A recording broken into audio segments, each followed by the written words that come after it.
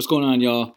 Before we get started on this Tuesday night edition of the Orange and Brown Talk podcast, which we recorded live from the Indianapolis Downtown Convention Center, I want to tell you how you can join the friends of the Orange and Brown Talk podcast. If you aren't already a subscriber, then please text me to join the community to get daily insight, analysis, and breaking news from myself, Mary Kay Cabot, Dan Lobby, Scott Pasco, and the rest of our Browns team. Here's my number, 216-208-3965. Text me to get a free trial, and you can cancel at any time. Again, I remind you, 216-208-3965. Text my number to get signed up to become friends of the Orange and Brown Talk podcast. You can cancel at any time, but I'm confident you won't. I'm serious. Let's get the show started.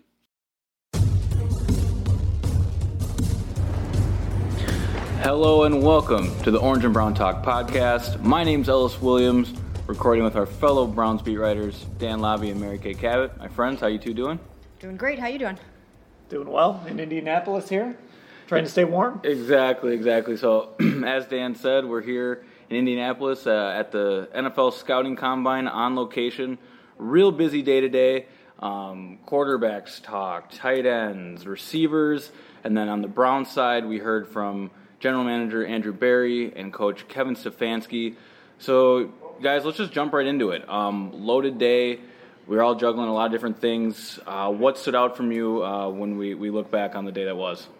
Well, I think one of the things today was that Andrew Berry and Kevin Stefanski talked a lot about the different players that we just really weren't sure how do you feel about David Njoku? How do you feel about Kareem Hunt, Odell Beckham Jr., Olivier Vernon?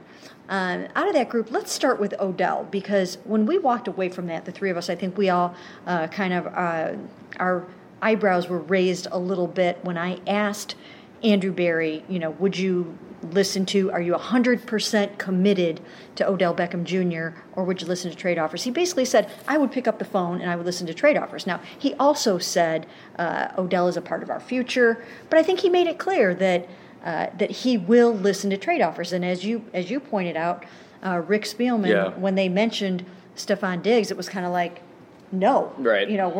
He's not. We are not going there. So I think it was significant. I mean, I think Andrew Berry's basically saying, yeah, I'm open for business. If you want to give me a call, we will do anything we can to improve this football team. Yeah, didn't it sound eerily similar to last year when John Dorsey picked up his phone off the podium and said, my phone's right here, in regards to Antonio Brown and then also Odell Beckham Jr., and then a few weeks later, there we go, Odell Beckham Jr. is a member of the Cleveland Browns. So, not saying it's going to happen, but again, he didn't just shut it down. And I do think that's, when you're listening to these press conferences and what these guys are saying publicly, you have to do a lot of reading between the lines. Right.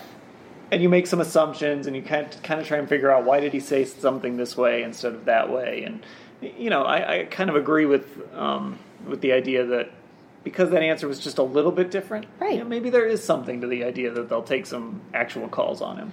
Yeah, I mean, it doesn't mean anything is going to happen. What it does mean is if some team, and we already heard one little rumor that, that if he were going to be dealt somewhere, he would welcome a trade to the Jets. Now, I don't see that happening. I do not see the Jets trading for him, but I do think that if somebody wants to actually have a conversation, that they will be open to doing that. And why does it lend itself to that? I think in part because look at everything that we went through last year with Odell Beckham Jr. There was just a lot of talk about the whole come get me. There was, I don't know about my future here and those kinds of things. Even though he put a bow on it at the end of the season and said, I will be here, it's too special not to be here, there was plenty of talk about, hey, not really sure where this is going. Yeah, and it almost seems fitting with how loaded this draft class is at the receiver position. With all the receivers coming out today and talking, it felt like even the side tables were just filled with talent. University of Minnesota Golden Gophers Tyler Johnson was standing there sitting there at a side table, and he was one of the Big Ten's best receivers this year and couldn't even get a main spot on the podiums. That's how loaded this class is, and again, we keep echoing this, not saying anything's necessarily going to happen with Odell Beckham Jr. or even Jarvis Landry for that matter, but if you're going to try and find the heir apparent and start grooming someone to be the next receiver in Cleveland, this draft would make a lot of sense. I just mentioned Tyler Johnson. Oddly enough, KJ Hill talked today and mentioned Jarvis Landry as one of his idols, someone he models his game after. He even said, given the opportunity to ask Jarvis a question, he would ask about who has better hands, one-handed catches, and he didn't mention Odell, but that's the catch Odell made famous. So there's some talented receivers in this class that could come in and learn from two of the game's best, or maybe replace them if Andrew Berry gets the right price. That's what it sounded like. And the other thing is, Odell Beckham Jr. and Jarvis Landry are both coming off of surgeries. Yep. So, I do think that you kind of have to keep your eyes peeled for other prospects, for other ideas, and other thoughts. And when Andrew Berry says, hey, I'm going to be aggressive, I just think you just have to realize that anything is possible at this point. Yeah, they didn't make that trade for him. Right, exactly. And I know they like to talk about, well, everybody is a Cleveland Brown. We don't care about this guy or that guy. But the reality is you can't help but care about this guy or that guy. There's a reason that David Njoku went from, hey, could they cut him, to, hey, maybe they kind of like David Njoku again. It's because there's a new front office involved, and it involved someone who was a part of trading up to draft David Njoku. So,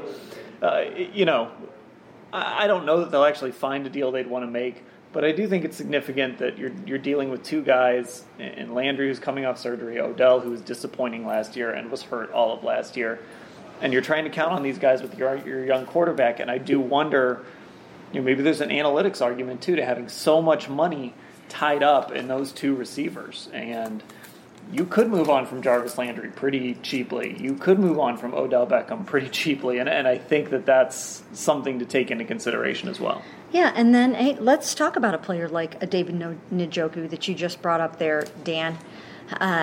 David Njoku was not long for this team at the end of last year, okay? If Freddie Kitchens was back, and even if John Dorsey was back, I highly doubt that David Njoku was going to be back. He was from the Sashi Brown regime. He was drafted in part by Andrew Berry, who obviously is back. And now, all of a sudden, he's back in good graces to the point where they're talking about possibly picking up his fifth-year option. Yeah. That felt like the sneaky surprise today. Right. When their open arm embrace of David Njoku. Just from what we experienced during the season, it felt like it was over. Right, absolutely. And now he's running a lot of two tight end sets. And all of a sudden, you've got David Njoku that was basically on the scrap heap at the end of last year. I had a conversation with him in December where he was like, I know I'm not going to be back here if Freddie Kitchens is here. So there are a number of players in this category that have had new life breathed into them in the new regime. Yeah, and the thing to remember, too, about Njoku's fifth-year option, I agree, there's a chance it might have gotten declined by Dorsey. Like you said, maybe it would have gotten traded, something like that. The Browns can pick it up and still move on from him before that fifth year. It's only guaranteed for injury until a certain time next year, and then it becomes fully guaranteed. So I'm trying to remember what was the Lions tight end's name? Was it Eric Ebron? Eric Ebron. They picked up his option. He didn't live up to expectations. They cut him before it kicked in, and then he went to Indianapolis, had a good year, and then scored like 14 touchdowns here in Indy. But then was the same guy he was in Detroit after that. So, right.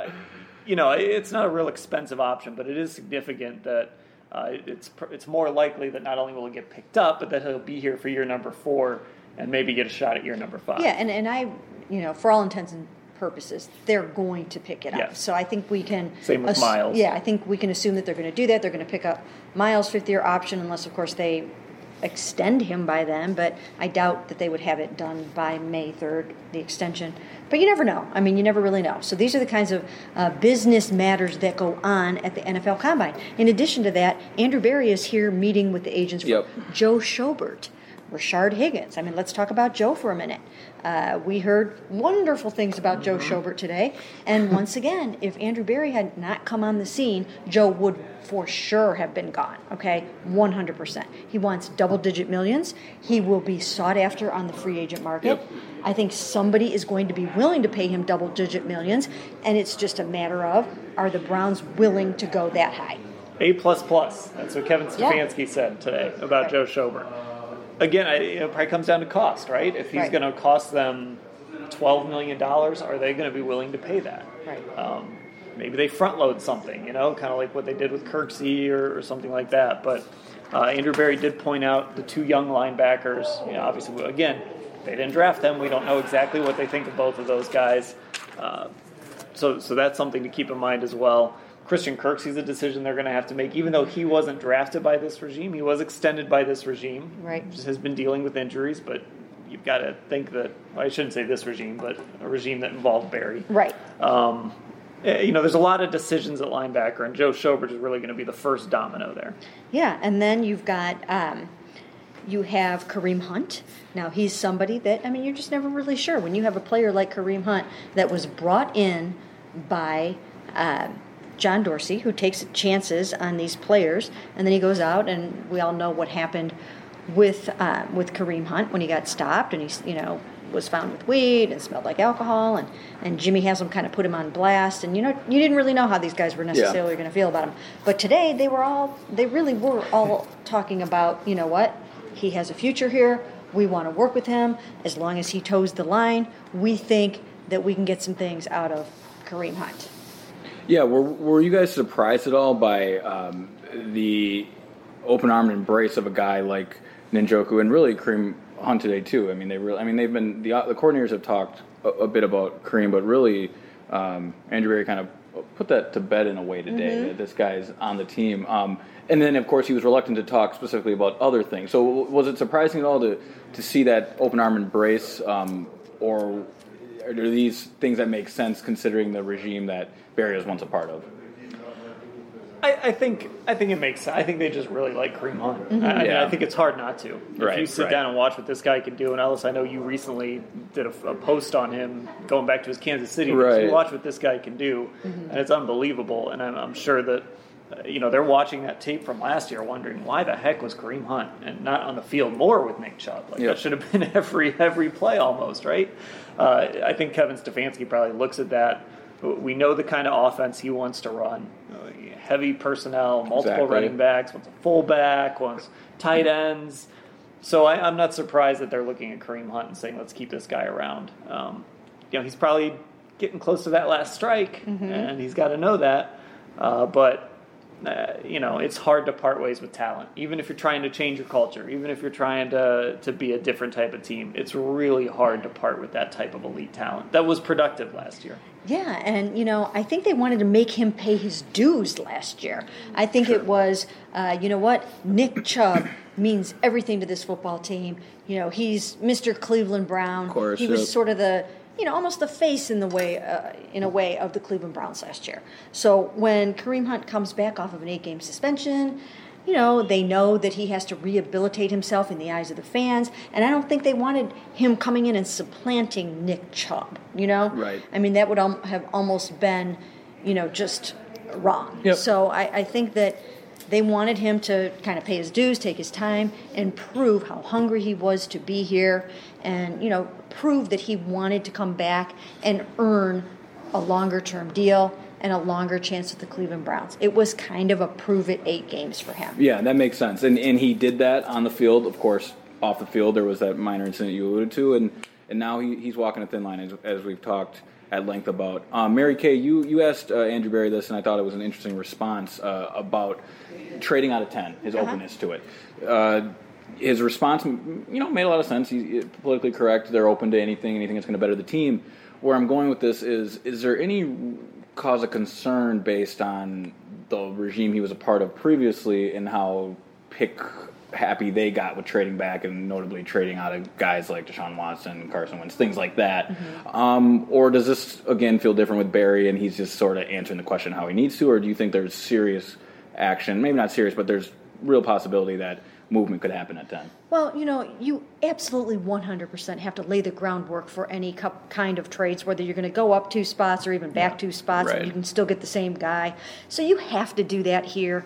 I certainly don't think that they're in the same situation they were in when Sashi Brown took over, and Andrew is very good at describing this. He doesn't call it what it wasn't. It was never tanking. Ellis, you're new here, and we have got to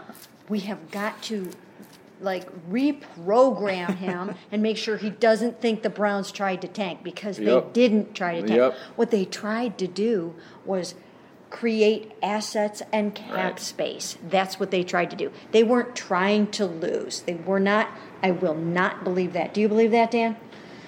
I'm kind of in the middle. Okay. It depends on the day. We got to reprogram Dan too now. I'm real wishy-washy on it. I don't think they were trying to tank to the extreme of getting 2 number 1 picks in a row. I mean, I think that was, I don't know that they were necessarily trying to win in 27, do I have my years right? 2016? Well, but I don't think 0-16 was anywhere near the plan. I think they wanted to try and be respectable in 2017. They wanted to win more than the 3 games that they won the year before. They weren't trying to win less than the 3 games. And you don't really have to tank when you've only won 3 games. You're already at the bottom of the barrel. And for what it's worth, and again, it's a public press conference, whatever, but I asked Sashi Brown straight up in a press conference, are you tanking? Right. And it was his walk-off line, no, we are not. Right, and I believe him. I take him at face value, and you can't really admit that per se. But, if they were doing that in that first year, you don't keep Joe Hayden. You don't keep Joe Thomas. You don't go out and sign RG3. Yep. You don't, have Josh McCown on your roster. You don't spend that kind of money. I just don't think that was what was going on. But now, Andrew isn't in going out and trying to have 14 draft picks and 16 draft picks, at least not to make all of those selections. If they're going to acquire some picks, it's to use them as money, as capital. Yeah, and I think the other thing, too, is if they do move down, it's not going to be an extreme move down. I mean, they went from 2 to 8 to 15 the first year. And then the following year, they went from 12 all the way down into the 20s. I mean, those are extreme drops. And they gave up, of course, 1 franchise quarterback and then potentially a long-term tackle when they went from 2 to 8 and then to 15. And then they gave up another potential franchise quarterback when they went from 12 into whatever the pick they used to get Jabril Peppers. So that 25, I think, something like that. Yes. So I don't think it's going to be as extreme. If they do trade down, it might be because they've kind of read the tea leaves and I think the tackle they want is going to be there at 12 and they can get an extra third-round pick or something like that. I think in that situation maybe they would. But I don't think we're going to see some extreme trade from 10 to 27 or anything like that. Right. I mean, that makes sense. And what I want to ask you guys one more thing before we get out of here. Barry keeps touching on how aggressive he's going to be. Do we feel like we got any sense today in speaking with him at length about where that aggressiveness is going to come specifically, or are we still in a wait-and-see mode until decisions can really get made? Well, it's funny you ask that. There we go. If people go to cleveland.com/Browns, I wrote a post on that. And I think the word aggressive is the wrong word. He's used it a couple times, but I think he used another word that's more appropriate to what he was explaining today, and that's opportunistic. Okay. They're not going to be aggressive like John Dorsey was aggressive. At least I don't think they're going to be. Where they're going to we're going to hit the first league year and they're going to have spent, hundreds of millions in cash, right? I think they'll probably be more opportunistic. This is the type of player we like in the right age. A Jack Conklin, right? Mm-hmm. That would be that's the perfect opportunistic type of guy. And so you're kind of going to be aggressive going after him. So it's going to be a little more selective, I think, than John Dorsey was. I'm just going to throw assets at the wall and try and build this team and try to win ASAP. And I think this team wants to win ASAP, but it's not going to be this super aggressive approach. I think it's going to be more opportunistic. Now, I know you're an English major, but you are questioning the I know. The word usage of a Harvard grad and maybe thinking that he's not completely precise in what he really means, Dan? Let's put the degrees up next to each other. Let's measure this out. Listen, my Kent State English degree does not hold up next to Andrew Barry's degree or Kevin Stefanski's degree. And you know what? We shall see. Right. We shall see. What do you mean? I'm so curious. I feel the same way. What does he mean by that he wants to be defined by aggression? Yep. I mean, who could be more aggressive, like you said, than John Dorsey was? Exactly. I mean, my goodness. One day, we blinked and he had made 7 trades. The whole quarterback room was wiped out. I mean, 7, 8 trades. That had been a fun day for you. Oh, yeah. It was a fun day for both of us. I think Dan was at the vet that day with his dog. Was that the day I was at? No, that was the Brock Osweiler day. But yeah, the day when they added Tyrod Taylor and Jarvis Landry, and then they went out and signed a bunch of starters. It was an absolute. I mean, you just couldn't take your eyes off the ball. They acquired Demarius Randall. Oh yeah, I mean, it was nuts. Right. So I mean, that's what I think of when I think of aggression. So I'm very curious to see what his definition of aggression is, and maybe it doesn't all happen in one season, or maybe he's got some things up his sleeve and he will surprise us. So, that's why I'm kind of like peeking around the corner thinking, are you going to make a big trade? Are you going to, Right. So I think it'll be very, very interesting to see what he means by that. Yeah, I think it's going to be more of, the sense I got today at least, is it's going to be more of, we're not going to go into free agency thinking we're going to spend a ton of money. We're going to... Right. But when an opportunity presents itself to get that name I'm going to bring up, that Jack Conklin, or somebody else who fits that mold, a guy looking for a second contract who's in his mid-20s. Anthony Harris. Guy like Anthony Harris, right? Yeah, like opportunities like that, that's when they're going to go get it, and including trades, right? So the right guy becomes available, and Stephon Diggs becomes available in a trade. Hey, maybe we want him, or, situations like that, I think is... It's not going to be necessarily going out and looking all the time, but it's going to be, hey, when this opportunity presents itself, we're going to throw our hats in the ring and be aggressive to make it happen. And, I talked to a lot of people on the phone today, and you talk to a lot of people at the Combine when you're out and about or even just walking in the hallway. And I asked somebody today, after Andrew Berry said what he said, and I think I was one of the only people that actually kind of wrote that way, that he would listen to offers for Odell Beckham Jr. I asked somebody about that, and this person who has dealings in the NFL said, yeah, I think he would. I think they would definitely listen to offers, and that they would move him if somebody made them an offer that they cannot refuse. Right, which is sort of the example of, if the right offer comes along, they'll be aggressive. Right. But maybe they're not going into it thinking we're absolutely going to trade this guy. But you make the right offer, we're not going to hang up the phone. Right. And it wasn't a situation where, because, in the next breath they were saying things like,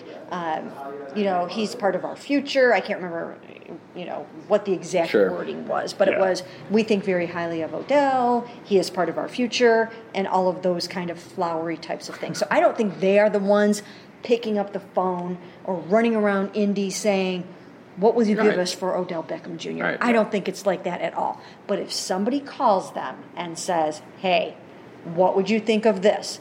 He will at least listen. And he noted that he came from the Eagles, where, he talked about Howie Roseman and how he learned from one of the best wheeler dealers in the NFL. And he was also here with John Dorsey when John Dorsey did that. So he has seen it happen like that. And I think he's got some draft capital and some players, and he's not afraid to use them. Yep. And look, I don't need to sit here and sell Odell Beckham Jr. to anyone, but long before Odell came to Cleveland, you got teams like the Rams looking at him. They might be running out of first-round picks to trade here, but there's no secret him and Tom Brady's connection.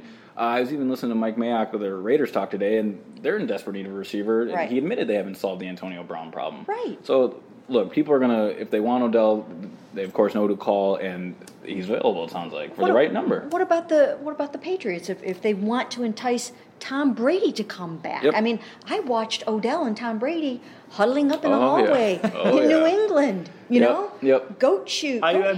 You can make a case for Vegas is really interesting. They're opening a new stadium. They're a new city. Right. If the Rams had any assets, I bet they would be in on it because they're moving into a new stadium. Yep. Right. What if the Chargers want again moving into a new stadium? Nobody cares about them in LA, so maybe they want to make a splash. I don't know. There's a lot of different scenarios where that name recognition of Odell Beckham Jr. is going to sell some tickets, and it's going to help your offense. And there are a lot of scenarios out there where I think a team might be willing to give something really good up for him. And I keep coming back to when I talked to him last year, he said 2020 is going to be the best year of my life. And I keep thinking, I love Olmsted Falls. I love Olmsted Falls. It's a wonderful community.